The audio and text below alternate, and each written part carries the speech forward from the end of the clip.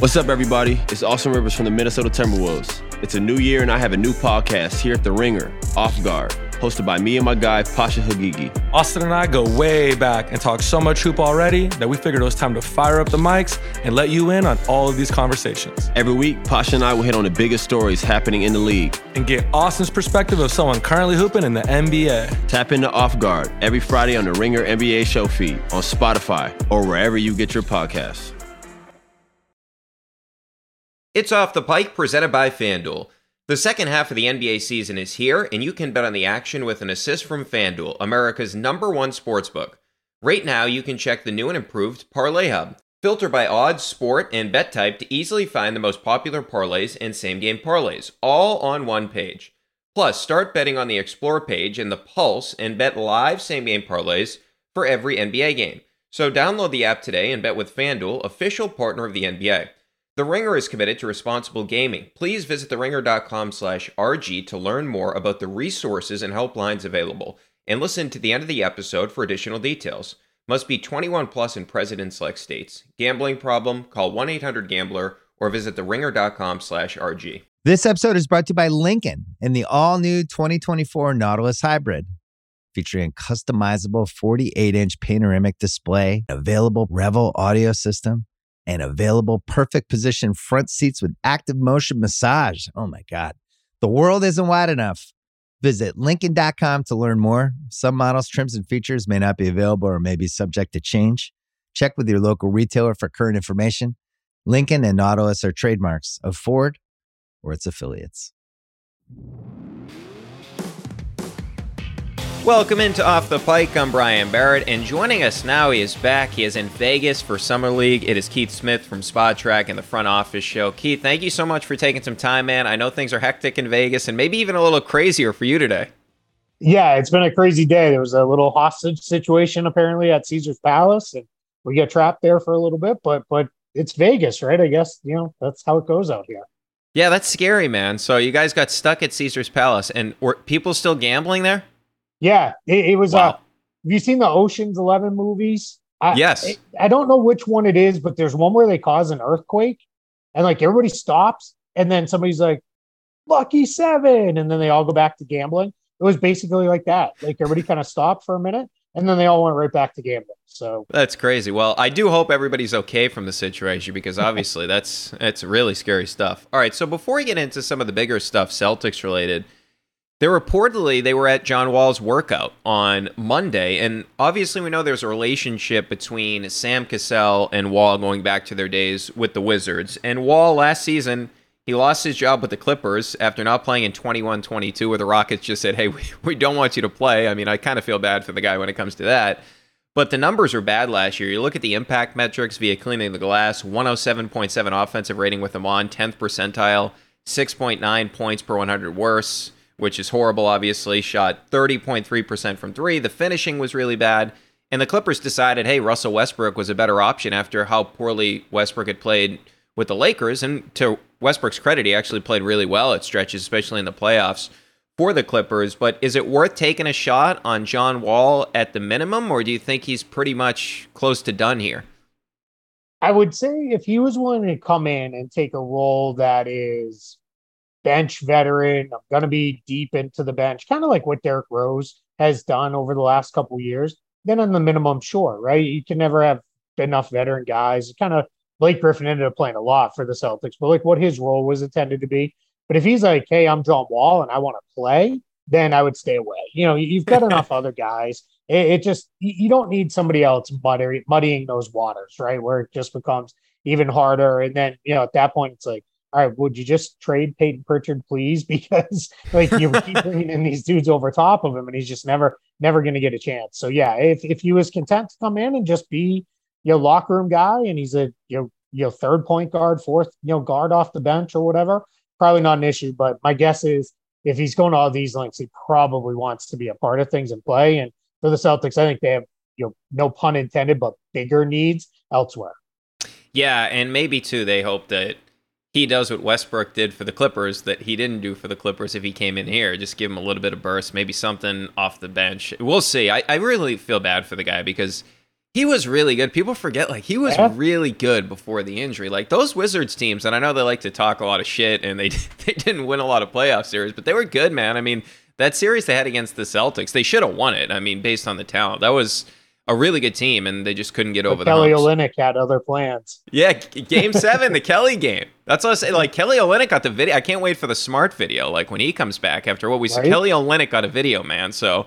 The smart video might need to just be like, you fly in for a game on a Wednesday and the video starts on Tuesday night, right? Like, Yeah. and then we'll get to the game when we get to it. Well, another guy that may get a video is Grant, right? So before we get into the loss as a player, teams are having now, seems like, Keith, to consider this second apron situation. So some of the stuff, and correct me if I'm wrong, because I know you know the cap better than anybody, but some of the things that you could receive due to the second apron, they include the loss of the mid-level exception, a ban on including cash as part of trades, and the inability to accept more salary in a trade that the teams send out.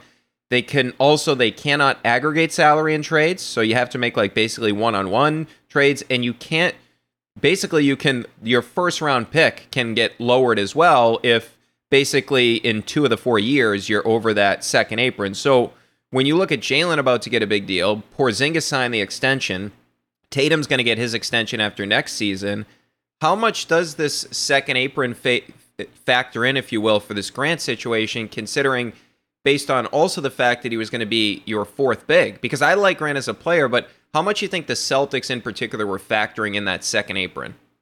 Yeah, for this year right now, the 23-24 season, not really a huge impact for the Celtics had they brought him back, but he wasn't coming back on a one-year deal. It's like they have a ton of other money coming off the books. So what ultimately is going to happen in this situation with Grant Williams and the Celtics, and obviously he's moving on now via sign and trade to the Mavericks. But what the kind of the bigger conversation was, it's about those further out years, right? And all those long list of penalties and restrictions that you rattled off, some of those don't even come into play until next season, the 24-25 season. They're not all coming in. It's being phased in. Kind of they treated this year as the, hey, get your books in order year. And a team like the Warriors was like, all right, we'll move Jordan Poole's long-term money for Chris Paul's short-term money. And they did it. And then a team like the Suns was like, awesome, one last year to get super expensive. Let's load up and go. And that's just different philosophies and team building. But for the Celtics, to bring it back to them, yeah, if you're going to have Jaylen Brown on, and I'm just going to say 50 plus million, Jason Tatum eventually on 50 plus million, you're going to have Porzingis sitting there on a 30 plus $million deal. You're going to be in a spot where that's still most of your salary cap to 3 guys. Once you fill it out, and you still have guys like Rob Williams, you have Derek White, ideally, hopefully sign to an extension when it's time. And you've got all those guys kind of locked into, what really look like good value deals, but it all adds up very quickly. And then if you're the Celtics, you're in a position where, much like where the Warriors or the Suns were at this offseason, where it is all you can do is sign your own draft picks, re-sign your own free agents, and then sign players to the minimum contract. And by the time it would matter for the Celtics, all those trade rules would have kicked in. So then that's when you can't aggregate the salaries together. That means you can't take, and I'm just making it up, but Rob Williams and Derek White's 2 contracts, put them together and go get a $30 million player. You're not allowed to do that coming up when you're above that second apron. So those are all going to be the major restrictions that these teams are going to get hit with. And it's going to make it really hard to build out the roster in a functional way. Well, as you go through this, let me ask you this, because you mentioned the Warriors there, and you look at it, the Nets, the Warriors, the Clippers, they were spending like crazy, right? And I'm not trying to sound like a whiner Celtics fan here, but if you look at the Celtics, they drafted and developed well, right? They hit on Tatum, they hit on Jalen, and Jalen, because maybe some injuries, he can now get the Supermax. But if you look at it, a guy like Grant, that's a good developmental story, and he's on a good contract. I think that's a very reasonable contract that Dallas signed him to, and I actually think he's going to be really good for Dallas. Brogdon, I get the injury stuff, but 22.5 over the next 2 seasons. Derek White, the contract he signed was 4 for 70 with the Spurs, so 17.6, 18.8. You would definitely take that based on the player you saw last year. Rob, injury risk, but he's at 4 for 48, so that kind of makes sense. Al's at, 2 for 19.5. Yeah. So it just feels like, to me, like the Celtics are almost, unlike some of these other teams that could be in the second apron territory going forward, the Celtics are sort of being punished for, making good decisions. I don't like where's the thing that the Celtics like royally screwed up that now they have to be punished for? Because I would imagine if this, as we went through the second apron stuff, like if this wasn't coming in the next couple of years, maybe they keep Grant and they're willing to just pay luxury tax bills, right? Like and like I said, I don't want to sound like that whiny Celtics fan, like that homer, that green teamer, but it does sort of feel like they're one of the teams that's going to be hurt by it more than other teams. Yeah, I keep getting sent that meme where it's a picture of like a book that's like this thick, and it says something along the lines of rules the Celtics have to follow with the CBA. And then it's like a book that's like this thick, and it's like rules other teams have to follow. People keep sending it, and it's the same book. So this is the way I've been kind of differentiating this and having a lot of conversations out here in Las Vegas this week have really helped to kind of put this in clarity. So the new CBA, everybody thinks about the Warriors because everybody knows they've been super expensive for like 4 or 5 years now. But the new CBA wasn't as much about punishing the Warriors as it was what the Clippers and Nets were. Clippers are and what the Nets were becoming, where they went and signed free agents and then just started trading for salary, and then just built up these massively expensive teams. The Warriors, much like the Celtics, if you go back and look at their core, they drafted and developed all of those guys. Right. The only guy who plays major minutes for them that wasn't drafted and developed was Andrew Wiggins. He was a trade acquisition, and that was smart salary cap management. When they knew they were losing Kevin Durant, they rolled that into a sign and trade to bring back D'Angelo Russell to preserve the salary slot, to then go trade him to get Andrew Wiggins. So all of those things put together. So when the CBA was coming in to kind of form this new CBA, we heard a lot about a hard cap, right? And the NBA was like, we want, or what they call an upper spending limit, which is just stupid. Just call it a hard cap. But they got up to that number. And what happened at the end of the day was that scared people away, right? People were like, no, like hard cap equals bad, right? You're limiting how much we can spend. So they came up with all these complexities around the second apron and all this other stuff. Celtics are very close to the Warriors in that position. Now, what they've done is they've said, you don't have to lose your guys, or you don't have to lose if you're boss and Rob Williams, who you've put a lot of time and effort into developing when he becomes a free agent. You don't have to lose Jaylen Brown. You really don't even have to lose Grant Williams. But what you can't do is what the Warriors did last year, which was be super duper expensive and then go sign Dante DiVincenzo on top of it just because you can. That's what they're trying to limit and tell those teams like, hey, you can't do those things anymore. We're trying to keep you in a spot. And then with the Warriors, it's, hey, you can't then turn around and trade Andrew Wiggins and Jordan Poole for a $50 million player just to bring in more salary. So those are the limits they're putting on teams. This year, like I said, 23-24, Boston could have brought Grant Williams in. It's just looking down the line of our and I tried to explain it to someone the other day is, let's say they said we're matching, or we're going to give Grant that contract ourselves. Then you may be having a conversation a year from now of, oh, can we really keep Derek White? Can we afford him? What do we need to do? And those are the kind of conversations. What they're trying to do is take the teams way up here in salary, push them down, teams way down here, bring them up, and bring everybody more to a level playing ground as best they can. Yeah, and part of the reason they do these penalties in terms of the ones are the draft and the mid-level exception, all that stuff, is because those actually punish the team, right? It's not like, because you have these owners like Steve Ballmer that's like, okay, I'll spend whatever. So that's why they had to put these things in there, and that's why the Celtics sort of have to think about this in the future with Grant. That it's a great point. Like, it's not about this year. It's about, okay, if we have Grant, then what are we doing with the rest of the roster long term? And I have to imagine part of it, too, is you look at, he fell out of favor with Missoula, so maybe they just looked at it, okay, Porzingis is a higher upside guy. Unfortunately, you have to move on from Grant.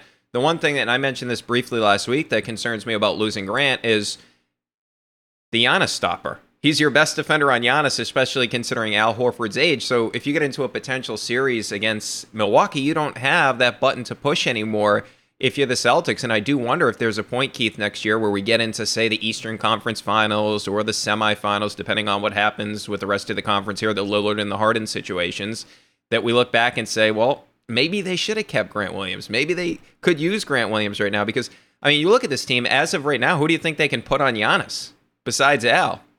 Yeah, Brian, I'm not even worried about that. That's like a down the line worry for me. My worry for this team is like, Rob's always hurt. Al's old and misses games. Porzingis' health track record is not great. So are we going to get to December and it's going to be like 35 minutes of Luke Cornett a night? And no knock on Luke Cornett. Like, he does a good job when he's called upon. But that's like, hey, Luke, we need you for 25 minutes tonight, not 25 minutes every night. Right. And that's where, like, that's my problem with losing Grant Williams right now. My thing with this whole loss of Grant Williams was this team is built to win the title today. Right. That is what they are built to do. So in my favorite phrase that I've been using on all this is, let's let tomorrow's problems be tomorrow's problems when you're a title contender. They were a middling team. You know, if they're sitting like where the Bulls and the Raptors and those kind of teams are, just kind of around the middle of the conference, then fine. Like, I understand if you're like, hey, I don't want to have a $80 million tax bill for this team that's only going to be in the middle of the pack and cause myself all these problems I have to deal with down the line. But if you look at it and say, yeah, we could win the championship this year, then, you know, you sacrifice good quality depth.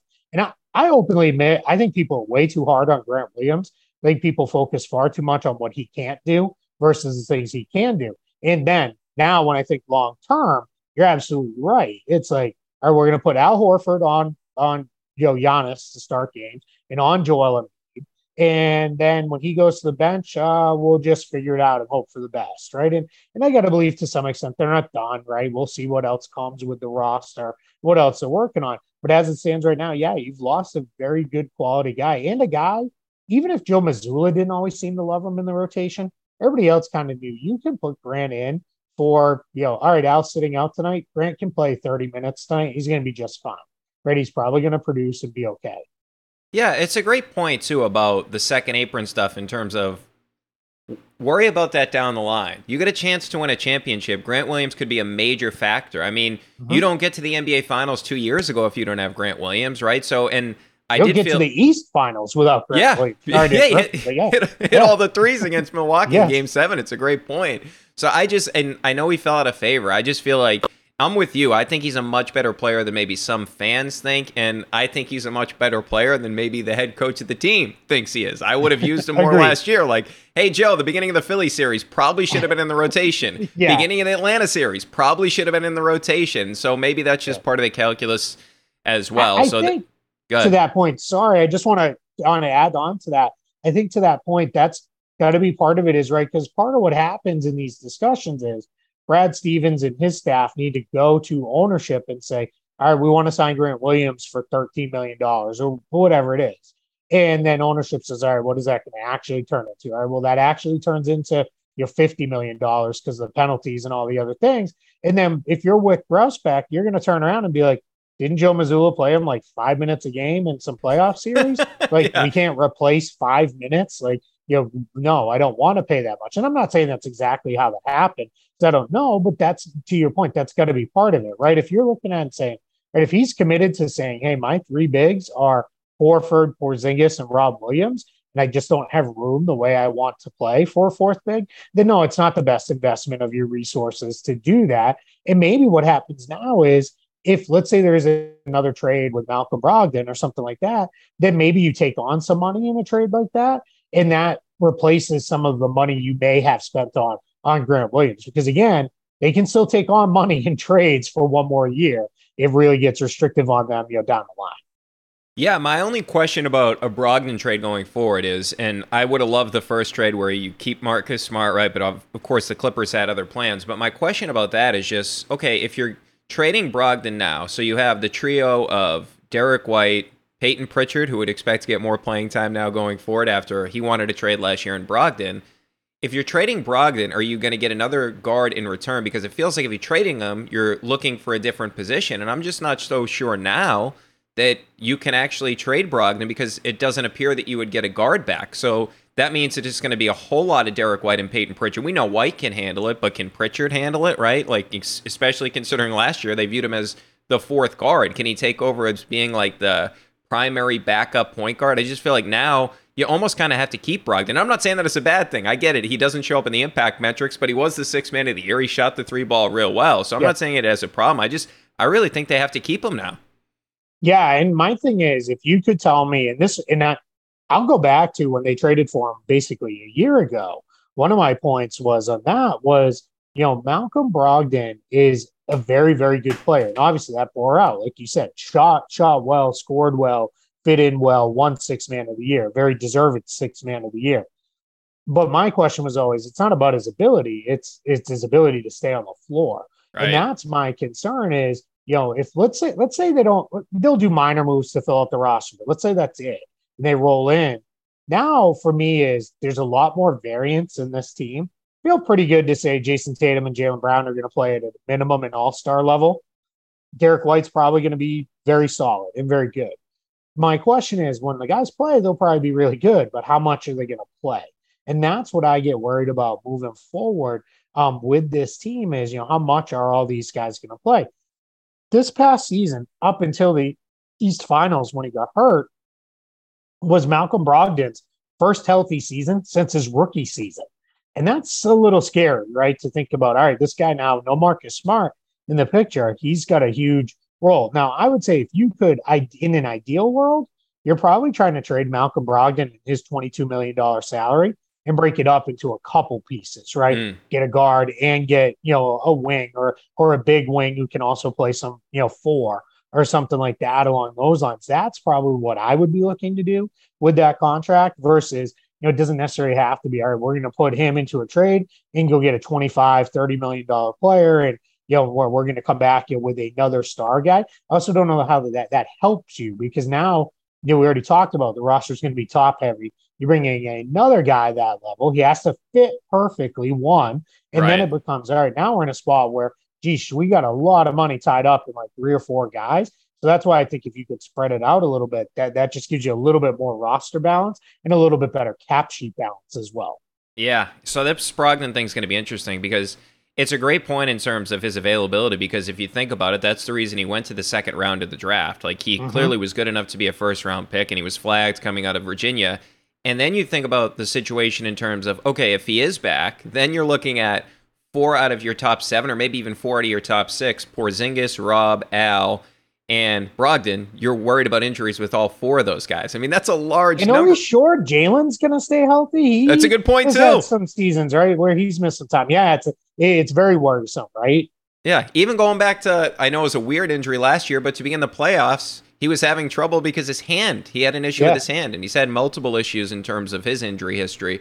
All right, so we do have to get to the big one. Let's get him that max extension so someone else can water his plants for him, right? Like, pay somebody to do that. Well, that's what I want to ask you about next, because obviously there's still not the Supermax deal for Jaylen. And from a cap perspective or from a contract perspective, I wonder what you think is going on here. Is this sort of some of the other stuff involved, like the trade kicker, the unlikely bonuses, or are they really trying to figure out a way that maybe they don't bring him back on the Supermax contract? What do you think is sort of the negotiating process right now? Because I can't imagine, based on Jaylen being upset with all the trade rumors in recent years, mainly the Kevin Durant one, and we saw a couple of the articles, one here at The Ringer from Logan Murdoch, about some of the issues that he had with the organization, the 3-way call with Jason Tatum and Brad Stevens. What do you think's going on in terms of what are the two sides negotiating right now? What would be your best guess? Yeah, it's really kind of a guess because everyone I've talked to out here in Las Vegas, whether from the Celtics or other sides of that situation, all you get out of them is, it's going to get done. Don't worry about it. It'll be fine. And to me, it's like, well, I don't want to cheapen negotiations, but there's not a whole lot to negotiate here. Because I imagine it started with Jaylen Brown coming in and saying, I'm eligible for 35% of the cap. Please give me that. And the Celtics saying either yes or no, or how about 33%? Because I think that is getting missed a little bit by some people. It does not have to be 35%. The only thing using the designated veteran extension rule, which is what he's qualified under, it just means it has to be a 5-year contract. It can be anywhere between 30 and 35% of the cap. So the Celtics might have come in and said, hey, could you do 33%? Because that'll help us down the line and all those things. You might have had Jaylen Brown come back and say, I just did a non-max deal, which was incentive-related, because it would help you down the line and all the other things that were coming. And if you're Jaylen Brown, to some extent, too, you can't continue to play, well, we're going to have to sign Jason Tatum to a super max in another year or two, anyway here, because then that turns into a little bit of, whoa, wait, what am I, chopped liver? Like, what are we doing? So that turns into, all right, well, then maybe I'll take a little more. Then I want the trade kicker on top. I want a player option at the end of the deal. I want, whatever it is. And that's probably my guess is where everything's getting tied up is in those fine details. Or you may have, and I've had people suggest it, and I don't know that it's completely wrong, is until some of these superstar trades are resolved, Jaylen Brown is the Celtics' best reasonable trade piece. And why I say reasonable is there's worlds where you could say, all right, I could see them trading him for superstar X in a package for superstar X because he makes a lot of money and he's a very, very good player too.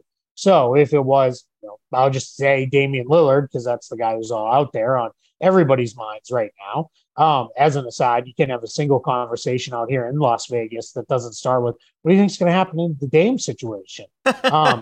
So in this case is with Jaylen, I do wonder, is there something to be said for, well, we got to, not that, I don't know that the Celtics are, actively involved in that, but if it came back around, if Hayes opened up his list, Jason Tatum's recruited him actively, he's open to Boston.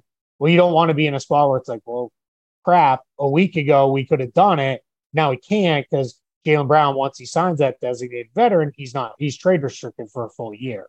So that could be part of it is, are they just kind of keeping options open that way? I don't know that that's true, but I just, something is happening here because more often than not, these Supermax deals, the guy becomes eligible and the bell rings at, midnight on July 1st when they're actually able to offer it because it's an extension versus a free agent negotiation. When they're able to offer it, it's offered and off we go. It's something's a little odd to me that we haven't this isn't just done. I agree with you. Something's weird. And that Lillard thing would be interesting because you think about it from the Blazers' perspective. It makes a lot more sense to go after Jaylen Brown than it does Tyler Hero. And Hero, to me, he doesn't even make sense on that team. They just drafted Scoot. They have Simons, who they're obviously super high on, and they have Shaedon Sharpe. So if anything, It would be like getting another team involved that likes Tyler Hero. And maybe from that other team, whether it's been Brooklyn, where Brooklyn says, hey, we'll give more picks to get Hero. Maybe that's the way they end up getting this done. I really hope Dame doesn't end up with the Heat because the Celtics just lost to the Heat without Dame. It would be tough to see them play them with Dame, but maybe that's part of the calculus as well.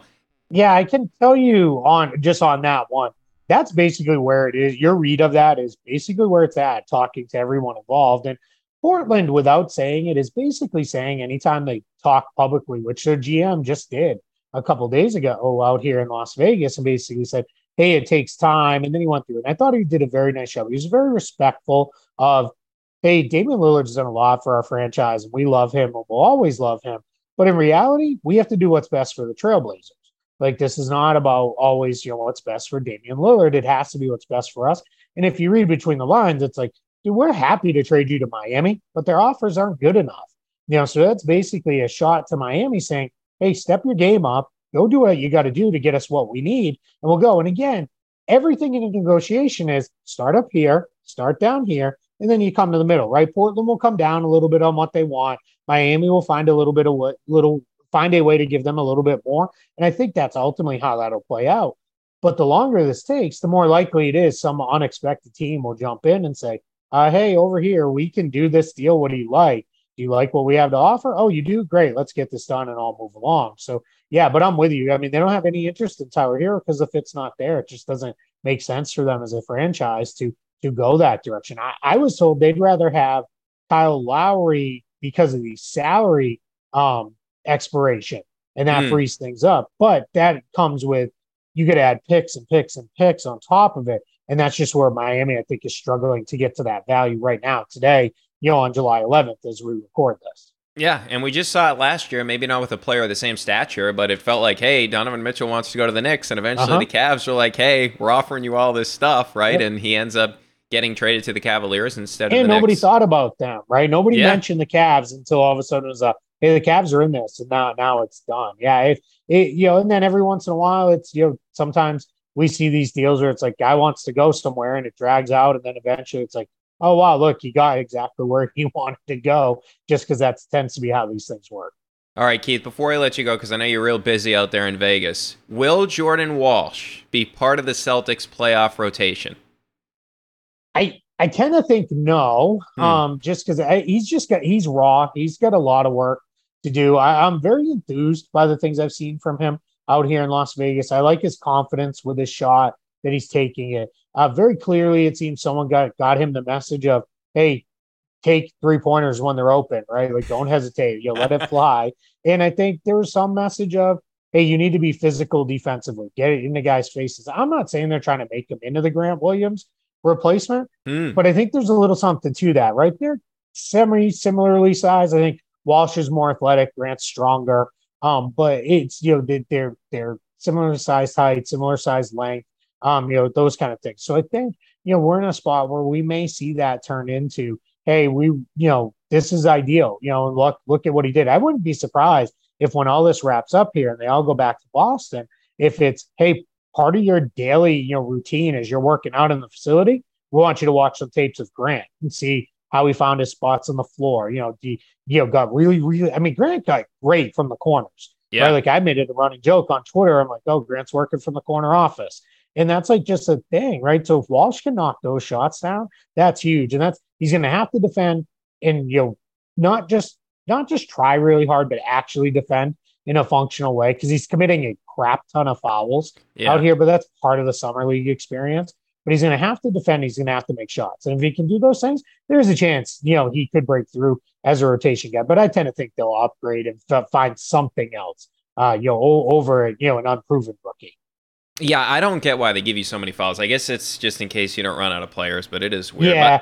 I think it's also, too, talking to folks over the years out here, some of it is the referees are all like new referees and they're in training. Okay. And they don't want to unfairly hurt a player. Where all this is really about development for these guys more than anything. And they don't want it to be, a ref called a ticky-tack foul and now the guy's out of the game. I mean, they're not going to call 10 ticky-tack fouls, right? Like, if you foul out of a summer league game, you did some work to get there, right? It becomes almost like the media dream because you're watching a ton of these summer league games and some of them are, to be kind, it's not good basketball. Right. And it's like, and then when it's like, hey, that dude has 8 fouls, you almost start rooting for like, get 2 more and foul out with 10. Like it starts to become a thing. Yeah, press him. See if you can Exactly, pick up a foul trying to get a steal. Yeah, no, you're go for that exactly rebound. right. Go over his back. So yeah, it becomes a whole thing.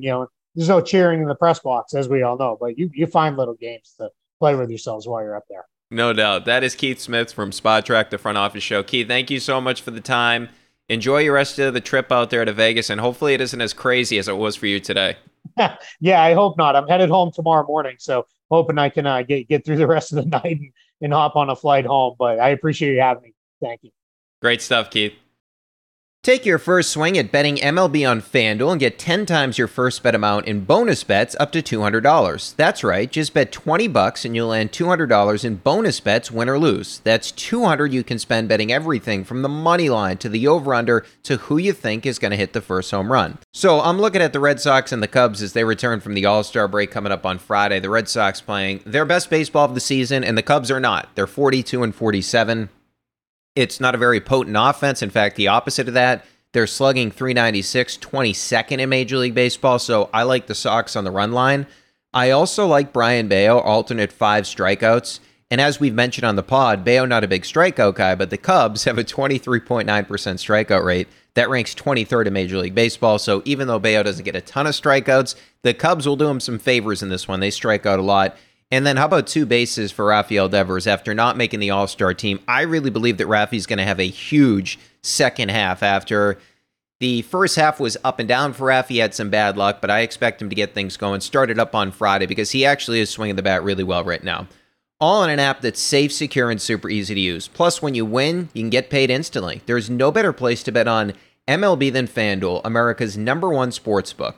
So sign up today and visit FanDuel.com/Pike to get $200 in bonus bets. That's FanDuel.com/Pike. FanDuel, official partner of Major League Baseball. Must be 21 plus and present in select states. Gambling problem? Call 1-800-GAMBLER or visit theringer.com/RG. First online real money wager only. $10 first deposit required. Bonus issued as non-withdrawable bonus bets that expire 14 days after receipt. Restrictions apply. See terms at sportsbook.fanduel.com. All right, great stuff there from Keith Smith. He's always really good on the salary cap situation. And of course, a lot of decisions are going to be interesting going forward, not only for the Celtics, but in the NBA due to this second apron situation that is just a totally new thing for these NBA teams, especially the teams that want to spend a lot of money, like the Clippers, like the Warriors, etc. All right.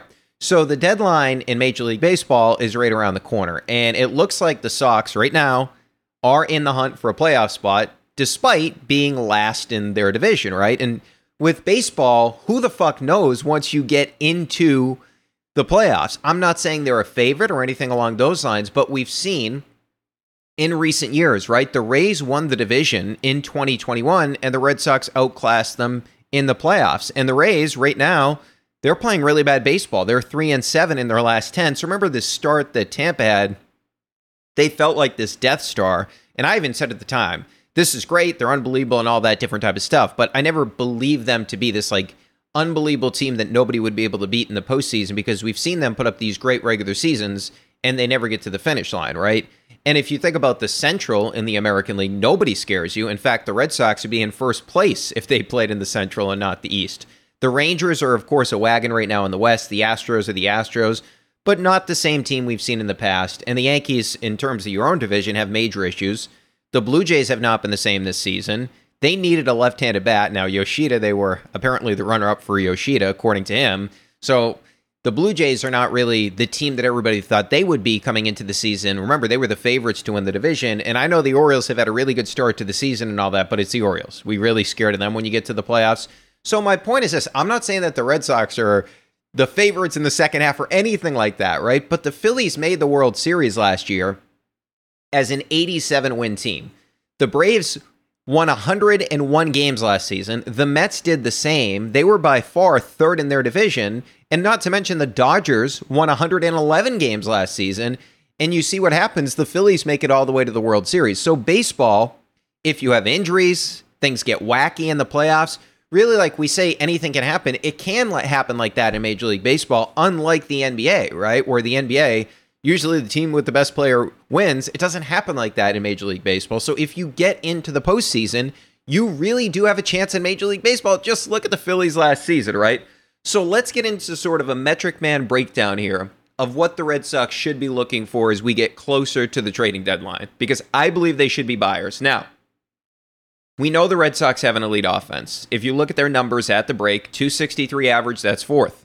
332 on base percentage, that's fourth. 427 slugging percentage, seventh. 760 OPS, that's seventh. The strikeout rate's really good, 21.3%, seventh, putting the ball in play, which is obviously essential with all these new rules. 4.96 runs per game, that's seventh. 206 doubles, that's first in Major League Baseball. So all the offensive categories, they're really good. They have enough offense, right? You look at your outfield, you actually have too many guys. Now, I'm not saying you have too many guys, but you get my point, is you have four quality outfielders in Duran, Yoshida, Verdugo, and Duvall with the bat, okay? Obviously, Yoshida not a great defensive player. Then your infield, you have Casas, you have Rafi, Yu Chang, who stabilizes the defense right now, Arroyo for now, and you're going to get Trevor Story back, right? So you have plenty of offense in the outfield, and that infield has been much better defensively as of late, and will actually be even better when Story comes back, just because you now have Yu Chang. And remember this, Turner, as we've seen lately, he can play first base when it's a tough lefty on the mound and Casas can get the day off. And that actually makes your outfield better, because when you do that, you take Yoshida out of the outfield, you DH Yoshida, and therefore your offense can still be at the same level with Turner and Yoshida as it is with Casas. And at the same time, your defense gets better because you take Yoshida out of the lineup, right? So the offense is fine. You do not need to add a position player. Your bullpen, and we went through some of this the other day when I gave out my awards, the back end is legit with Jansen and Chris Martin. Pivetta has been a stud out there. Ever since Pivetta went to the bullpen, he's been phenomenal. So since going out to the pen, that was on the 21st of May. 29 innings out of the bullpen for Pivetta, because he's been doing it in the bulk role, right? Third among relievers. Third most innings since he went to the bullpen. 2.97 ERA. So good numbers. He's a legit weapon out there. I would like Whitlock and Crawford back in there, to be honest with you, when they come back from their injuries. I understand right now you need Crawford into the rotation because you don't have any depth as it pertains to your rotation. And of course, when I look at it too, Houck's still coming back from an injury. Whitlock's still coming back from an injury. We mentioned Whitlock. But here's the thing right now. You're going to have to do a couple more bullpen games coming out of the break. and you're going to have to use an opener with Pivetta. Pivetta, when he is the bulk guy, you just have an opener. But then you're still going to have these other games where you have 2 more bullpen games coming up before guys come back from their injuries. So you can get away with the opener days because Pivetta's been that good as the bulk guy, but you're still short.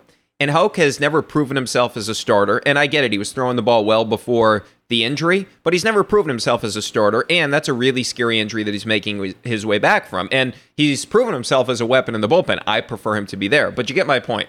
I look at Crawford, and we gave you the numbers. He's legit one of the best relievers in the game, or at least he was prior to going into the rotation, but he's tailed off when he became a starter, right? And if you look at it, last 5 starts, when he started to get up to the point where they wanted length for him, right? Because the first couple of starts, he's going like 3 innings. He's gone 6 innings just one time. So when they wanted him to actually go deep into these games, he's gone 6 innings once out of those last 5. So he's not giving you any length whatsoever. And since going back into the rotation, we're looking at 7 starts for Cutter Crawford. 4.70 ERA. That is 62nd out of 93 starters with a minimum of 30 innings during that stretch. 283 opponents batting average. That's 79th out of those 93 starters. So the numbers are bad, the performance is bad, and the Sox have lost 4 of those 7 games. And those 3 wins, with the exception of one, really had nothing to do with Crawford, right? The Sox offense won those games. And even the one game that Crawford pitched well in, the Red Sox put up a 10 spot against Minnesota. The other games, 10 over Texas. In the win over Texas, they scored 10 runs, and 7 in a win over Toronto, okay? So he has not been the reason that those 3 wins happened. One of them, you give him credit for, Minnesota, but it's really been about the Sox offense when Cutter Crawford's on the mound. And as we've seen, based on the fact you've lost 4 games, 4 out of those 7, he's been a liability. But this is not supposed to be a whole exercise on Crawford being bad. But it is tough to go from a sprinter, so to speak, to a distance runner all of a sudden, like Crawford's being asked to do. It's 2 different approaches, pitching out of the bullpen compared to the rotation, right? Out of the pen, he was in attack mode. And out of the rotation, it seems like he's thinking too much. And I would also note the fastball is not playing like it was out of the bullpen as it is, or in the bullpen it was playing really well. In the rotation, not so much. So if you look at it, the first time that you face Crawford, it's tough to pick him up, right? Because he kind of hides the ball. He kind of short arms it. And if you look at his numbers, the second time through the order, this is as a starter the second time through, the numbers on Crawford, 375 batting average, 406 on base percentage against, 626 slugging percentage against, and a 1031 OPS against. So if you take those numbers and you look at the best hitters in Major League Baseball, that hitter, okay, facing Cutter Crawford the second time through the order, would be second in batting average behind only Luis Ariz, who was flirting with 400 for a while. He's not going to get that, but nonetheless, he was for a while. 406, the on-base percentage, is behind only Luis Ariz, Juan Soto, Ronald Acuna Jr., and Yandy Diaz. Of course, all those guys are in the All-Star game. 626 slugging percentage. Only one guy has a slugging percentage north of 626. It's Shohei Ohtani, the best power hitter in the sport. And that 1031 OPS is behind only Shohei Ohtani. So basically, you have a combination of Luis Ariz and Shohei Ohtani when batters face Cutter Crawford the second time through the order. It's been that bad. So basically, you have the best power hitter and the best hitter in general in terms of from an average perspective. So he's clearly not hiding the ball the same way the second time through the order. He's getting beat up. So my whole thing is, all these guys, if you look at the rotation, there's questions, right? We can't depend on Sale coming back. Whitlock, Houck, and what we're finding out right now, Crawford right now doesn't have it in the rotation. This is not to say he can never be a starter, but right now he doesn't have it. So 3 of those guys are health risks when you look at Crawford, Houck, and Whitlock. And all those guys also have questions in terms of they're not proven starters. And I told you, love what Paxton's done. He's been phenomenal, but he is also an injury risk in some capacity, right? I mean, the guy's been injured basically the whole time he's been a member of this organization outside of the last 2 months. But you have 2 dependable starters right now. You have Paxton and you have Bayo. And Sale, he was great, but now he's hurt again. So what has transpired with the injuries, with some of these guys just not being effective out of the rotation, like the Cutter Crawfords of the world, and to a lesser extent, Garrett Whitlock was not good as a starter this season, right? I get he had his moments, but overall, you look at the numbers, they've not been good. So if we look at the Red Sox rotation, what has all this meant? Well, what it's meant is they have a 4.67 ERA. That's 24th in Major League Baseball. They have a 452 FIP, 21st. So I know a lot of people want to look at the defense as the problem. The defense certainly did not help the pitching staff. But also, if you look at some of these other numbers, the pitching staff did not help itself, right? 41.6% hard hit rate. That's balls off the bat 95 plus miles an hour. That was 24th. They've been barreled up 127 times, 19th. 76 home runs, 25th. That has nothing to do with the defense. And just 449 and a third innings. That was 22nd. So you're not getting length because of the injuries outside of the few guys that are giving you length, Paxton and Bayo, and Sale pre-injury, but of course he's hurt. And that's part of the reason you're not getting length is Sale's hurt, right? And you're giving up a ton of loud contact and home runs. So the loud contact and home runs has nothing to do with the defense being bad earlier this season. So yeah, the numbers may look a little bit better, but the home run numbers don't look better. The hard hit rate doesn't look better, right? So it's pretty obvious, right, when we look at this trading deadline, what this team needs. And what you need is a starting pitcher. And I don't get selling when you're in a spot with an elite lineup. This is an elite lineup, okay? Maybe you didn't think it was at the beginning of the season. This is an elite lineup. And the bullpen is really good. Martin's a stud. Jansen's a stud. Pavetta's been outstanding out there. Like, the bullpen is legit for this team. And you're the Boston Red Sox. Please, just help this fucking team. Just help them, because all they need is a starter right now. And it's clearly obvious. It's it's amazing to me. Get a guy that you know can go out there every fifth day and give you 5 to 6 innings after Bayo and Paxton, right? And great, Sale's coming back, and Whitlock's coming back, and Houck's coming back. We don't know if any of those guys are going to be reliable going forward. You need a legit starter, okay? And look, part of building up your farm system is having a surplus of guys that you can use in trades, right? And I know they're still in the building stages of that group in terms of the farm system. And they've done, to Chaim Bloom's credit, they've done a nice job building up the farm system. Teal, the kid they took out of Virginia, the catcher, everybody thought that the guy should have been gone by the time the Red Sox picked. So that's a great pick for the Red Sox, getting that guy at 14, right? It's kind of like when we talk about the situation with the Patriots drafting Christian Gonzalez at 17, massive value. So this is massive value. So they added another nice piece to their farm system. But the one thing, and I'm not trying to say trade Teal. That's not my point. But my point is this. One thing I always give David Dombrowski credit for. He was phenomenal at identifying the guys in the farm system that you actually could trade, that you'd be okay trading, right?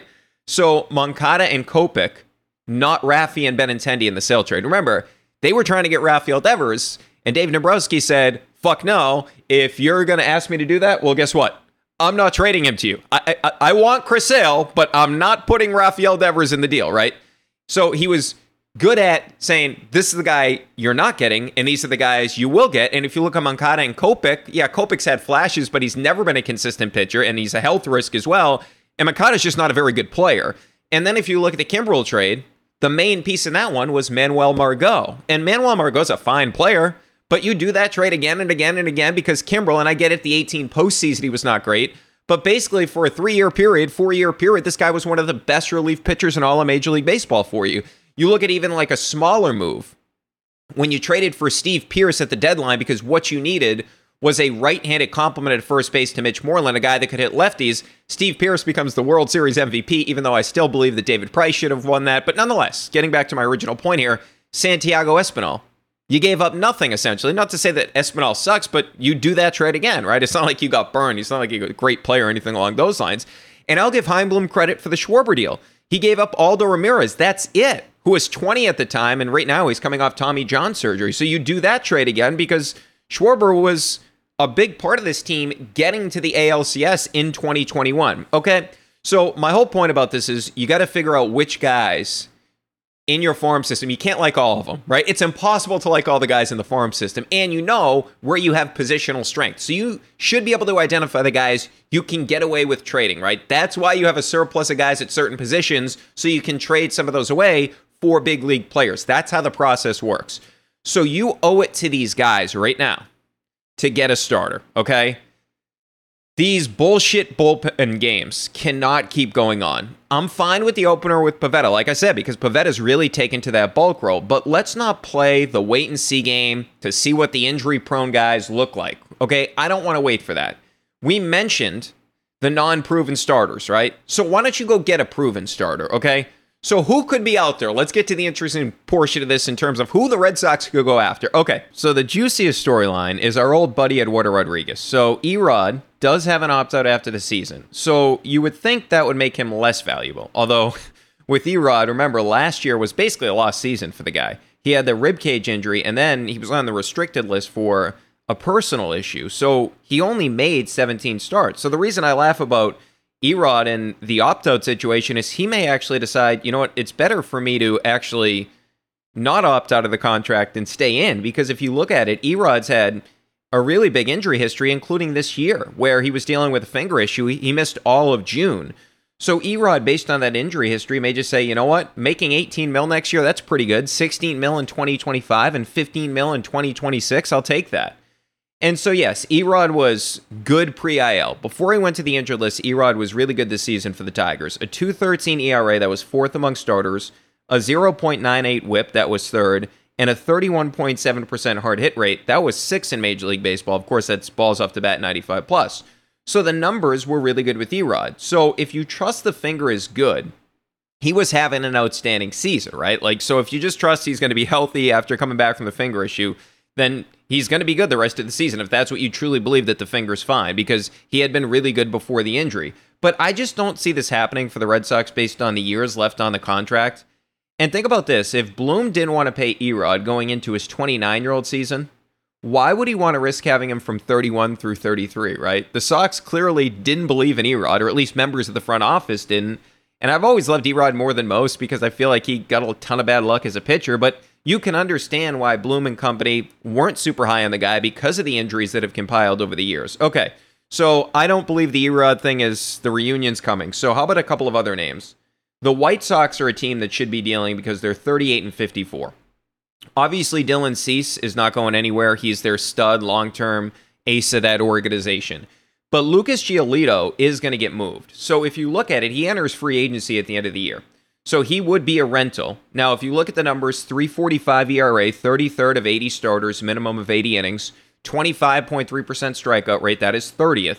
So the numbers, too, they're good against righties and lefties. 234 against righties, actually better than against lefties, or I should say he's actually better against lefties. The reason for that is lefties aren't touching his fastball, hitting just 169 against that pitch.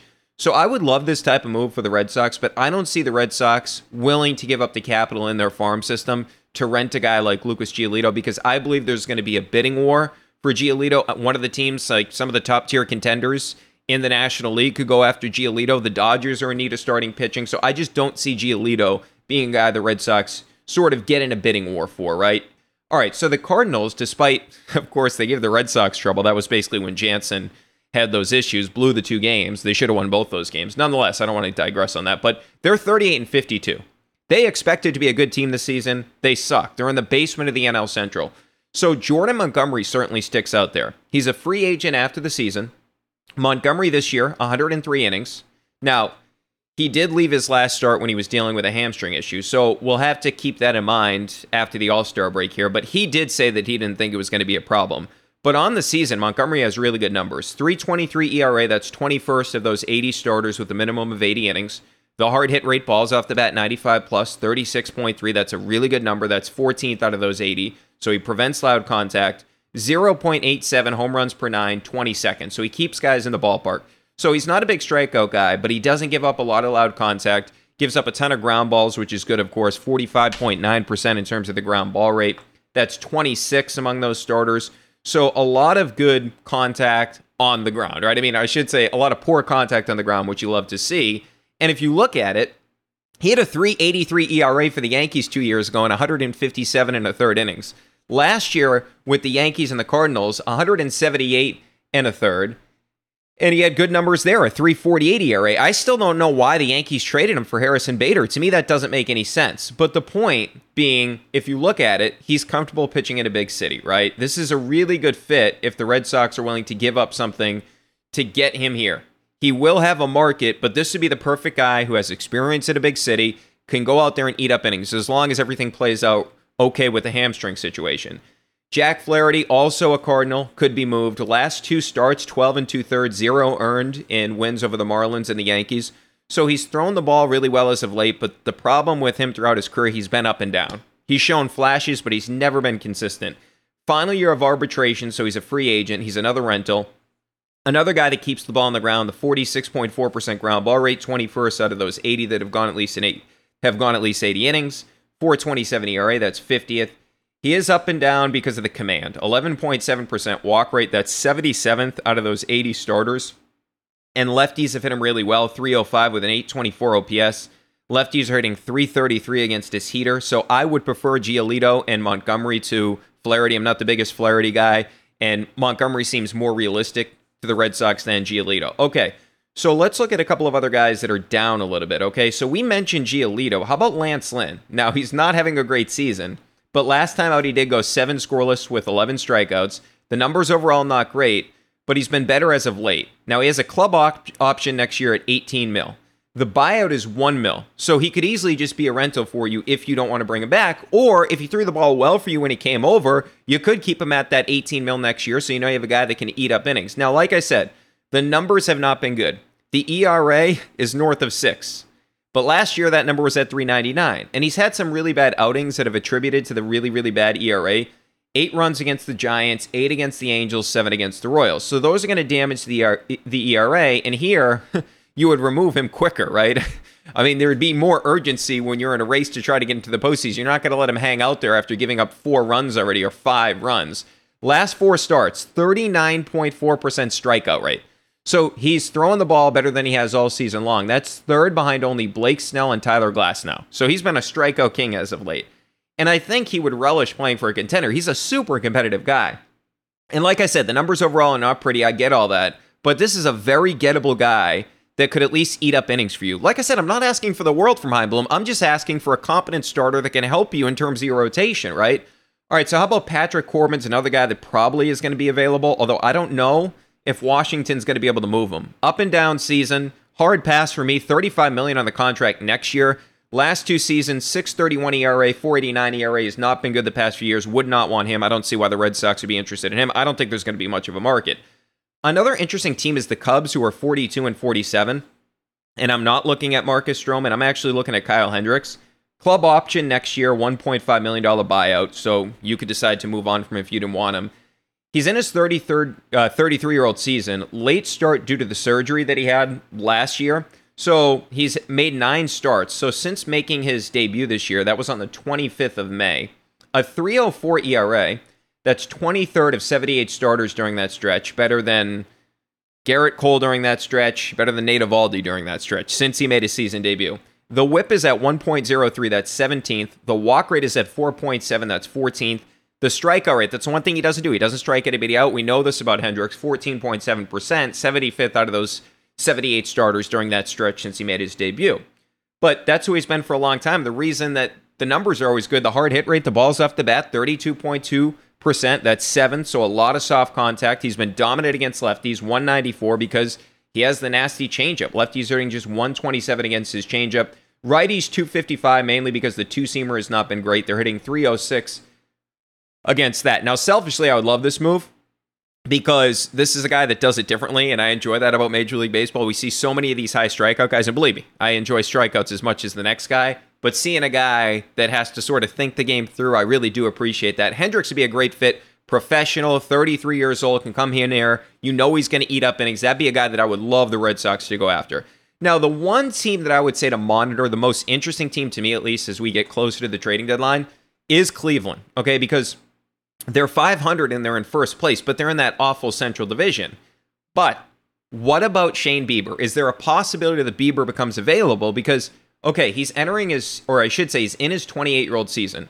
Arbitration next year, then a free agent at 30. And the Cleveland Guardians are 26 in payroll. They're not paying big money, and this year, they're not competing for a World Series. We've seen it. That team is not good enough. And they have young pitchers all over the place, the Allens of the world. McKenzie's been dealing with an injury, but he had a 2.96 ERA last year. Their top prospect, Gavin Williams, just came up. They have BB as well. So they got a lot of really good, interesting guys in terms of their young pitchers, right? So Bieber could be on the block, okay? And the Guardians long-term are not going to pay this guy, right? Because they have all these young pitchers that are coming up. This is what the Guardians do. But Bieber not having the great season that he had a couple of years ago when he won the Cy Young. I get it, shortened season, but still he did win the Cy Young. 3.77 ERA this year. Last year that was at 2.88 and 200 innings and a 1.04 whip. So those are great numbers. So, man, if this guy comes on the market, it would be an absolute bidding war.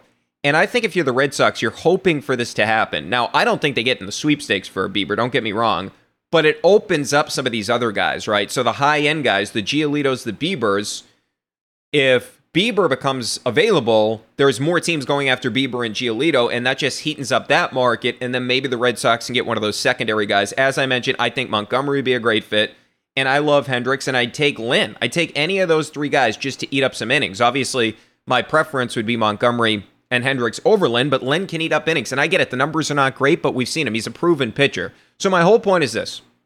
You can go out there and get a starter. You need a starter. These guys are on the market. Go get one, please. Okay? Help your team out if you're Chaim Bloom. At least go down swinging, to use the baseball cliche, if you will, right? See what this team looks like with enough in the rotation, because no matter how you slice it, the rotation is on Chaim Bloom. The rotation being this bad is on Chaim Bloom, right?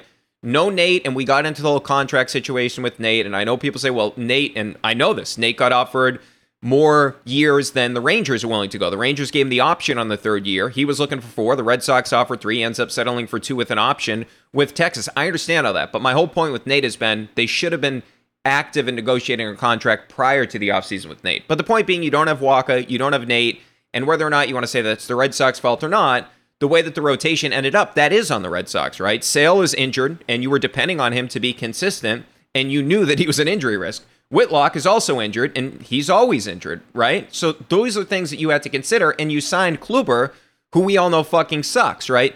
So you give your team a chance if you make up for your mistake. And I really think this wins over people, right? Not only in the clubhouse, but showing that you actively care about trying to win this season, right? And like I said, I don't expect one of the huge guys. I don't expect Giolito, and I'm not even the biggest Giolito fan, but I wouldn't expect Bieber if he became available. We're just talking about the Kyle Hendricks, the Jordan Montgomerys, the Lance Lynns, a real starter that can make this team make a lot more sense, right? Because it just feels like they just need a little bit of help to make a legitimate run. And I'm not saying this guarantees you a playoff spot, but at least it gives the team a chance. And this team, the way they've played as of late, they deserve a chance. Now, look, if they come back from the All-Star break and they don't look like the same team against these shitty teams, the Cubs, the A's, okay, that's a totally different situation. But I would be working on trying to help this team right now because they're good enough to make a run into the postseason with the team they currently have. If you just give them one arm, one guy that can give you 5-6 innings, right? We're not asking for prime Pedro Martinez or prime Josh Beckett. All right, one other Sox-related note. We're recording Tuesday early evening, so I had one takeaway from the Home Run Derby. Mookie clearly, he didn't even want to be there. I mean, Mookie just mailed that thing in, and I know he said, like, his wife wanted him to do it. By the way, that was the most bizarre interview with his wife. It was just weird. It's like almost like she wasn't planning on being interviewed, which I don't blame her. It's a weird idea because she wanted him to be in the Derby. They interview him. It was just, it was weird. I thought the TV presentation of the Home Run Derby was pretty bad. I did not think Eduardo Perez was good, to say the least, in that thing. But anyway, so you had the remarkable performance from Julio Rodriguez, who hit the 41 home runs in the one round. He doesn't end up winning, but he does it in front of the home crowd. It sort of reminded me of Mark McGwire. I was at the Fenway Home Run Derby when he had the record-setting round, and then Griffey wins it. But Mark McGwire, that's the thing I remember from that Derby. But Vlad Jr. wins it over Randy Arozarena. Now, here's the thing I want to say about the Derby. Now, Rafi, of course, was not an All-Star this season. But in 2021, they asked him to do the Derby, and he declined. Cora wanted him to do it. Remember, Rafi apparently at the time said he isn't a home run hitter in BP. But I think Rafi should do it. You look at the numbers since 2019, which is Rafi's breakout season. 128 home runs, that's tied for 9th in Major League Baseball during that stretch. 919 hard hit balls, that's 2nd. 217 barrels, that's 7th. 169 doubles, that's first. First in all of Major League Baseball since the start of 19. He's 3rd in hits with 675. 429 RBI second. And look, it doesn't really feel like Rafi cares about being a star, right? Like in terms of the fanfare and all that. Like he just wants to play baseball, just loves playing baseball. But I mean, I really feel like it's a cool experience for some of these star players. Like you could see how much Vlad enjoyed it, although he's really tired. Arozarena really enjoyed it. Julio Rodriguez really enjoyed it. Mookie did not enjoy it. But what we've seen is most of these other big stars in Major League Baseball have done the home run derby, right? And I would just like to see Rafael Devers in it. And this is just for me selfishly. I mean, the guy has some of the best raw power in Major League Baseball. Like, you're not getting to 10 guys before you get to Rafael Devers. I would just like to see him in the home run derby one day. I think it would be incredibly compelling to watch him. And I think he's got that big personality. He's got the smile. I think he'd have a lot of fun doing it. So I wish that Rafi next year, when he makes the All-Star game again, would be in a situation where he does the home run derby. And as I said earlier, I really do believe that Rafael Devers is going to have a massive second half of the season after not making it to the All-Star game. Not to say that he deserved to make it, but I do think we're going to see a big second half from Rafael Devers. All right, a lot more to get into. We will get into the latest with DeAndre Hopkins because we have an update there. This episode is brought to you by Hotels.com. If you're busy like me and you're trying to catch your kids' games, it's important to have somewhere where you can go to find a good hotel. We're all over the place. Sometimes, we're in Florida, we'll be in New York, we want to take the wife on a quick vacation and get away. Whether you're looking for a relaxing getaway or heading out of town to see the playoffs, Hotels.com app has a perfect hotel for every trip. Compare up to 5 hotels side by side so you can see prices, amenities, and star ratings without having to switch back and forth between options. So start planning your next getaway and find your perfect somewhere in the Hotels.com app today. This episode is brought to you by UGG. Y'all know UGG is a brand that athletes wear all the time in the tunnel and on travel days. Well, I bet you think UGG season is only during the colder months of the year. Au contraire, you're wrong. You need to check out the latest spring drop from UGG. They have everything from sandals to clogs. I like the sandals. UGG has you covered for your next spring adventure. Shop the Golden Collection at UGG.com. Welcome back into Off the Pike. We do have time for a call and an email, so let's do the call first. The number is 617-396-7172. Hey, Brian, this is Patty from Springfield calling again, and since you dredged up Mookie Betts memories, I figured I ought to share my memory of his last game as a Red Sox, his last play in a Red Sox uniform. It was game 162 in 2019. It was a meaningless September game, and the Red Sox were playing the Orioles. Both teams sucked that year. We brought my dad and like 20 of our family to sit. He wanted to sit in the Ted Williams red seat. And so we were there enjoying Fenway. It was a meaningless game, but also figured it might be Mookie's last game. Bottom of the ninth, he came up with 2 outs, and the Orioles pitcher walked him. So we booed the Orioles pitcher because we figured that was probably his last at bat as a Red Sox. And he walked. But then Andrew Benintendi came up and hit a ball right between the first and second baseman, seeing eye single. The Orioles right fielder lobbed it back into the infield. The guy's probably not in the major leagues anymore. And Mookie Betts just kept motoring from first base. We kind of all realized at once that he was about to try to score, to walk it off on a seeing eye single. And, of course, he just beat the throw at the plate, and the crowd went wild, and we all went home happy. And that was Mookie Betts' last play as a Red Sox. So just as much as the home run derby and the MVP and World Series, like the hustle and the defensive play was why he was worth going to see on a daily basis. And that's why I can't forgive Chaim Bloom and the Sox ownership for letting him go, and that's why I can't forgive you for dredging those memories up. So thanks again, Brian. Keep up the good work. Bye. Yeah, sorry about that. I was just reminded of it during the home run derby. And by the way, I did that take on, Sunday. Bill was talking about Mookie on his pod as well, because he was at a game recently. He's saying if you didn't hear Bill's podcast, he was at Dodger Stadium and Mookie's playing shortstop. It's like, holy crap, this guy can play shortstop too. It's unbelievable how versatile he is. But yeah, I just looked that up. So Devers it was a walk-off single from Rafael Devers that Mookie scored on. Yeah, outstanding player. The home run derby, though, I'll say this as we bring in the producer extraordinaire, Jamie McClellan. So, Jamie, I was watching the home run derby last night, and I'm like, I mentioned it on the show the other day about Mookie's odds in the home run derby. I'm like, fuck it, I'll put some money on Mookie. The dude was the worst guy in the home run derby, and you knew that he wasn't going to have the extra time with the 440, but that was the strangest derby strategy I've ever seen. He legitimately didn't use the timeout, and he wasn't threw in the towel. Yeah, he wasn't tired, right? He wasn't tired at all. It's just the guy's, obviously, he's in phenomenal shape. I mean, he can dunk a basketball, he can do all these different type of stuff. So, we saw even Vlad, who won it, Vlad was gassed in all these rounds. Julio Rodriguez, after he hit 41, obviously was going to be gassed going forward. But I just felt like Mookie was almost he was overthinking it, right? Because he even said before the Derby that he had no chance at winning. And I almost felt like that was setting himself up. So if he didn't perform well, it's like, oh, I'm not a home run hitter. I'm just doing it because of my wife. But man, I was like, I felt bad for myself because I had money on Mookie, which was probably stupid. I mean, ended up like by the time the Derby started, he was tied for the longest odds, so he probably wasn't going to win it. And I probably should have went with, I mean, I can say it now, like the two guys I was looking at was Vlad. I was just looking at the value of Mookie, right? But I will say this, you know what I did like about the Derby was, first of all, Julio Rodriguez's performance. He was cool.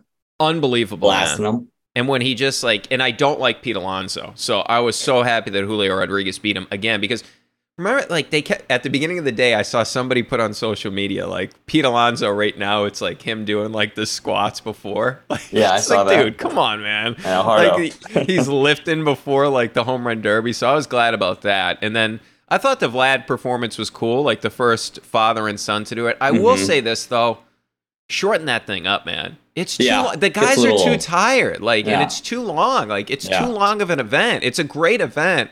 It's just too long of an event. And I will say this, I was kind of pulling for a Rosarena because I didn't have money on Vlad or him, but like a Rosarena, like being the smaller guy, it was kind of cool seeing that. And that's what I thought Mookie could do, right? Because Mookie's obviously an exceptional athlete in great shape, and he's obviously has a ton of power. I mean, the guy's up to 26 home runs, so that's what I was hoping that Mookie was going to be able to do. And how about the fact that you had Pete Alonso's pitcher, and I'm not complaining about it because I didn't want him to win. He was terrible. Dude, this guy's like throwing sliders on the black.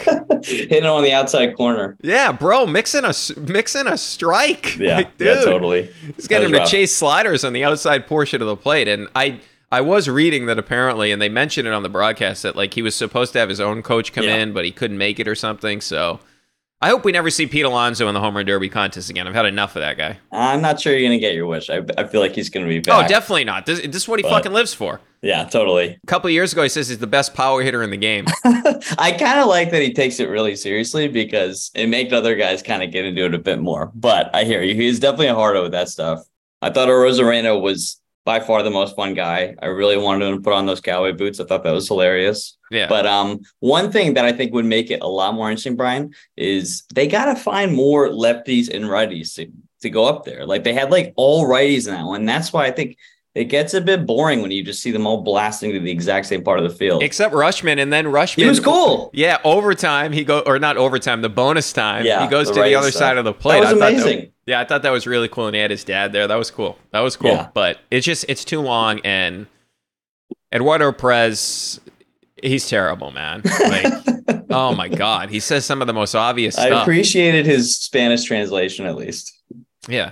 He kept saying, like, he knows this, the crowd knows this is important. And then he said, look at this. Everybody's in their seats. They literally pan to people sitting down. It's like, no. Actually, no. Not everybody is actually standing up. Actually, most of the ballpark is actually sitting down. I don't know what the hell you're talking about. He bothered me slightly less than Bo Bichette, who they kept trying to get him involved. He kept like trying to get over to Vlad Guerrero when he's like doubled over because he was so tired. Like kept bothering him, you know? I don't get the point of the Bo Bichette thing. Like, they're just telling... It's so weird, because Eduardo Perez is telling him what to ask Vladdy. It's like, what's the point of having Bo Bichette then? Just have, like, a mic for Vladdy, and Eduardo Perez can talk to him, or, like, an earpiece, I should say. Mic'd up home run derby would be kind of cool. I'm gonna put that in the ideas box. I wonder, too, like, he thinks that now Vlad's going to have a monster second half like Soto did when he won the derby. We've seen that go the other way with a lot of guys, though. Yeah, Bobby screws up Abreu, their swing. Yeah, completely fell off after that. And Eduardo Perez kept pointing out that it wasn't his normal swing that he was taking for the home run derby, so maybe it does. Who knows? I wouldn't mind if he sucked in the second half. I wouldn't mind at all. Suck it up, Blue Jays. That's right. We're crushing them so far this year. Yeah. All right, so let's get to the email box. It's offthepike@gmail.com. Who do we have here, Jamie? We have this from Dave in North Carolina. Dave writes, my conclusion after your analysis comparing NBA's number 2 players is that JB is an excellent player, but not worth the mega bucks that will cost that will restrict the Celtics in the near future. My question, do you think the Celtics would be better off acquiring a 3-point sniper, a defensive specialist stud, and an experienced, reliable backup guard and still have some money left over rather than pay JB the Supermax contract? What do you think of that? No. You can't break him into pieces, right? Like, There's one-on-one trades that I would do. I understand the point though. Is like, okay, is it worth paying this guy all this money instead of getting like a bunch of different guys, right? To give yourself some depth. I understand that portion. Like, it's kind of like we were talking about with Keith on a way smaller scale with Malcolm Brogdon. Well, can you get a guard and could you get an additional big, or can you get an additional wing for Brogdon, like in a similar amount of money? So it's a similar question to that, but it's just, you got to keep the star player, because here's the thing about Jalen. His contract, even if in 2 years you say, okay, maybe we really do have to move on from the Tatum-Jalen pairing, and I'm not predicting that to be the case, but my point with that is just, I do think that Jalen's contract is still going to have positive value on it, because he's going to be young enough to the point where, like, for example, Karl Anthony Towns, his value is at its nadir right now in terms of his persona, right? I mean, the guy the other day is asked about how's it going to work out with the three centers, you, Rudy Gobert, and Naz Reid, like, or I forget the exact terminology of the question. It's like, people are questioning whether it's going to work out, and he's like, watch us. It's like, all right, dude. And it's the same guy that said them making the play-in was a bigger accomplishment than the Denver Nuggets winning the championship. But I still think if they like called up the Knicks, they could actually get positive value for him, for the contract. I actually do believe that because of the age, right? So when I look at it from that perspective, I'd say like the Jalen contract, the Supermax, it's not going to be a situation where so many of these deals have been considered to be bad value, like John Wall dealing with all these injuries. I don't see Jalen's contract being that way. So if that is the case, I would just rather keep the player that has larger value going forward, because he's still going to be considered a valuable player. At that time, you would predict him to be a 3-4 time All-Star. Maybe he gets another All-NBA team, although I'm not completely convinced of that. But no, I don't think you can do it for that. Now, if they're looking at the Lillard trade, okay. Or the one I posed before was Darius Garland. That one to me would be interesting, because that is a better fit with Jason Tatum, but I don't think that the Cavaliers would do that in terms of Jalen. I just don't. And I know there was some reporting that they were interested in Darius Garland, like moving him. I really like Garland. I think Garland's a phenomenal player. Every time he plays the Celtics, I feel like he goes nuts in terms of, it's just difficult to stay in front of that guy. It really is. It's intriguing, for sure. So like that type of trade where it's like a star level player or a guy like close to being a star level player, I would do it. But mixing it up for three different guys where none of them are a star for Jaylen Brown, I just feel like you lose when you make a trade like that. Every time you trade the superstar for a deal like that, you lose. And Jaylen Brown, I think you lose, especially at his age, man. We're too early on in the process to get rid of that player for that type of package, right? Like now, if it's like 5 years down the road and the contract's not looking good anymore, okay, I can understand the idea when it comes to that. But right now, no, I'm not trading off Jaylen Brown for pieces. Yeah, totally. I think obviously everyone was super disappointed with the postseason last year, but I don't think it's like 100. I don't think we've necessarily seen his ceiling. Like maybe we have, but maybe we haven't. I think last year was his best year basically in the regular season. So, let's ride it out a bit longer. Maybe that sounds passive, but I think that's also just patient. Yeah. So when he actually signs his contract, I'm going to do a whole thing on what I think he can do better going forward. I think it's eventually going to happen, what I think he can do forward. But one thing I would suggest right away is, dude, don't take more than 7 threes a game. You're not good at shooting threes. Why do you take so many threes? That's the thing that irritates me, because he makes it easier to defend him, because he's so dangerous when he gets into the lane. I mean, occasionally, some of these teams, Miami knows, like, hey, if he goes to the lane, force him to his left, he's going to turn it over. Like, that's obviously an issue. But he's going to be in Missoula's doghouse if he stops taking the threes. Him and Tatum both. Oh, that's a good point. Maybe he went to Joe and was like, hey, Joe, thinking about taking more twos. And Joe's like, okay, Jalen, we're going to fucking trade. Jalen, we're going to fucking trade you. Okay. You're out of the mix, no longer part of the organization. That's why Joe's going to have a really difficult time with Porzingis. He is. Hey, Joe, I'm going to take a couple of shots. No post up. Unreal. All right, Jamie, good stuff, man. Brian, talk to you later. All right, so I did want to get into a little bit of DeAndre Hopkins, just sort of an update on him. So Jeff Darlington from ESPN was on the Rich Eisen show, and he had this to say. My understanding with the Bills is this year they'd love DeAndre, and he'd be a great addition, but they're not going to pay him if he wants to ring chase. There's a spot for him. Okay. So the Bills have like $5 million in salary cap space, so they can't sign him to any significant contract. So first of all, I just have to get this out there. The Bills are trying to sell DeAndre Hopkins on ring chasing. Did I miss something? The Bills lost 27-10 to the Bengals in the divisional round last year. They lost to the Chiefs 42-36 in that epic choke job in the divisional round 2 years ago, not in the conference championship. They played in the AFC title game in 2020. They lost 38-24 to the Buffalo Bills. So they to the Kansas City Chiefs. They haven't really been close to winning the Super Bowl, despite everybody talking about last year. Could they go undefeated? Could they be better than the Patriots from 2007? No, they cannot be better than the Patriots from 2007, okay? And here's the thing. They haven't won jack shit. Ring chasers go to teams that win rings. Like Durant went to the Warriors, or like the Patriots, right? The Patriots, when they were at their best, they were selling winning. This is why Junior Seau, Chris Long, Darrelle Revis, this is why those type of players came here, right? Someone tell me what the Bills have done to be a team that is recruiting ring chasers. Von Miller went there because he wants to win with a third different team. It wasn't like he's chasing rings for just the sake of chasing rings. No, he's doing it because he wants to be unique and win with a third different team and be the guy that does that, right? And he thought the Bills gave him a chance, but it's not like you have all these guys that are like, I'm going to the Bills because I'm going to win a Super Bowl. They're not the Patriots. The Patriots had a legit promise. The Patriots' promise was literally, okay, starting in 2011 or 2012, we're going to go to the AFC title game every fucking year. That's what they did. Until 2019, they just went to the conference championship every year. So it's basically, hey, if you lose the conference championship, the season's a failure, and at least if you get to the Super Bowl, you can say you went to the Super Bowl, but you had a pretty good chance to get to the Super Bowl every time you signed with the Patriots, right? The Bills haven't made one with this core, and it seems like they're actually getting further away. The Chiefs are still the Chiefs. The Bengals are better than the Bills right now, and teams like the Dolphins are on the rise, and I know the Tua deals with all these injuries and whatnot. The Jaguars are on the rise, and I know you say, oh, you're crazy, Brian. Well, Trevor Lawrence is pretty fucking good. The AFC is better in general. The Ravens are going to be good again next year. So I just look at it and I say, if I'm Hopkins, why would I take less to go there? If I'm going to take less, I'm going to the Chiefs, or I'm going to the Bengals. Obviously, the Bengals don't need them. Or I'm going to the Eagles. Like, I could understand this in terms of DeAndre Hopkins if this was the Eagles, the Bengals, the Chiefs, or the Bills, right? The Eagles just made it to the Super Bowl. The Bengals made it to the Super Bowl 2 years ago.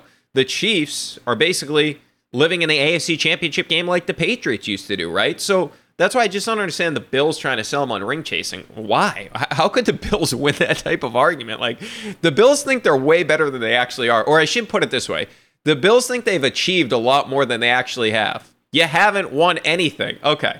Now, I did also want to get to this. This is from Mike Reese's Sunday column for ESPN. He says this, quote, according to sources close to the situation, the Tennessee Titans and the Patriots have made offers. The Titans have been more aggressive to this point, and Hopkins hasn't been in a rush to sign. One reason for Hopkins to wait a bit longer is to leave open the possibility of another team entering the mix, potentially increasing his market. Okay, so if you look at the Patriots, according to Over the Cap, 17.7 in salary cap space. The Titans are at 8.3. Okay, this is according to Over the Cap. Some different websites will give you different figures, but the point being the Patriots have a lot more salary cap space than the Titans do, no matter which website you check into. We talked to Ted Johnson last week, and he doesn't believe the Patriots ultimately are going to get this done. And that sort of is making a little bit more sense to me right now because, look, I don't have to tell you how important DeAndre Hopkins would be for this team and the quarterback. I've done that on multiple podcasts. He needs a legit weapon.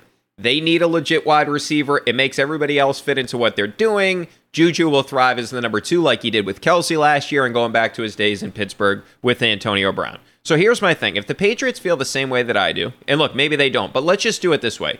For the sake of this argument, for the sake of the hypothetical here, let's say that the Patriots really believe that DeAndre Hopkins would be massive for Mac and would be huge for their offense and everything fits into place. Let's say that the Patriots believe the same thing that I do, okay?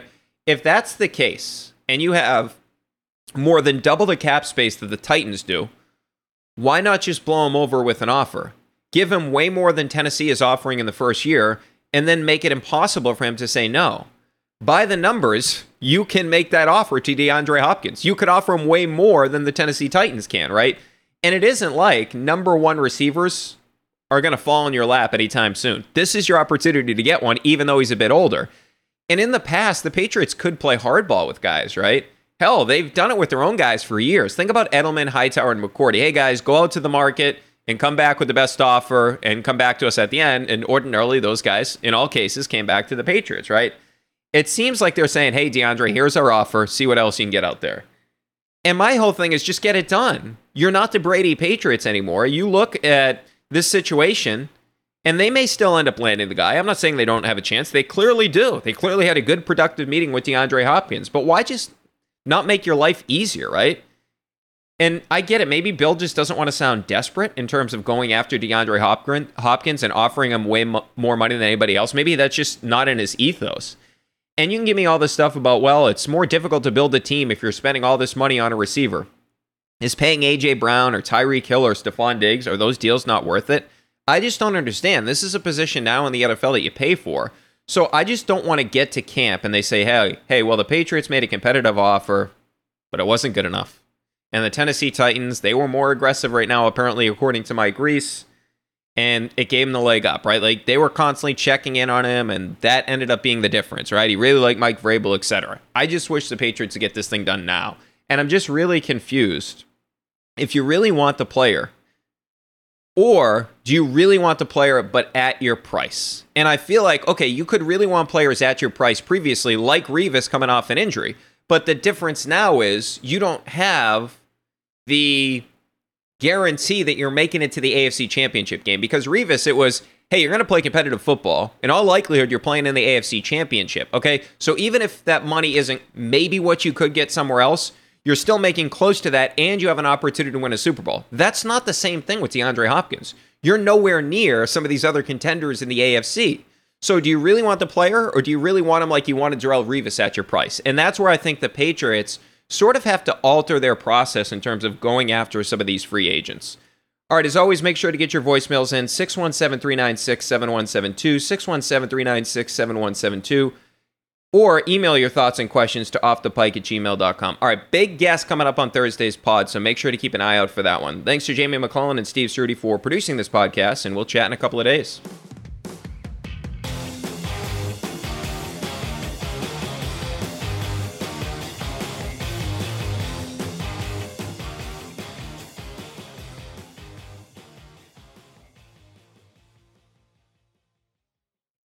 Must be 21 plus and present in select states. FanDuel is offering online sports wagering in Kansas under an agreement with Kansas Star Casino, LLC.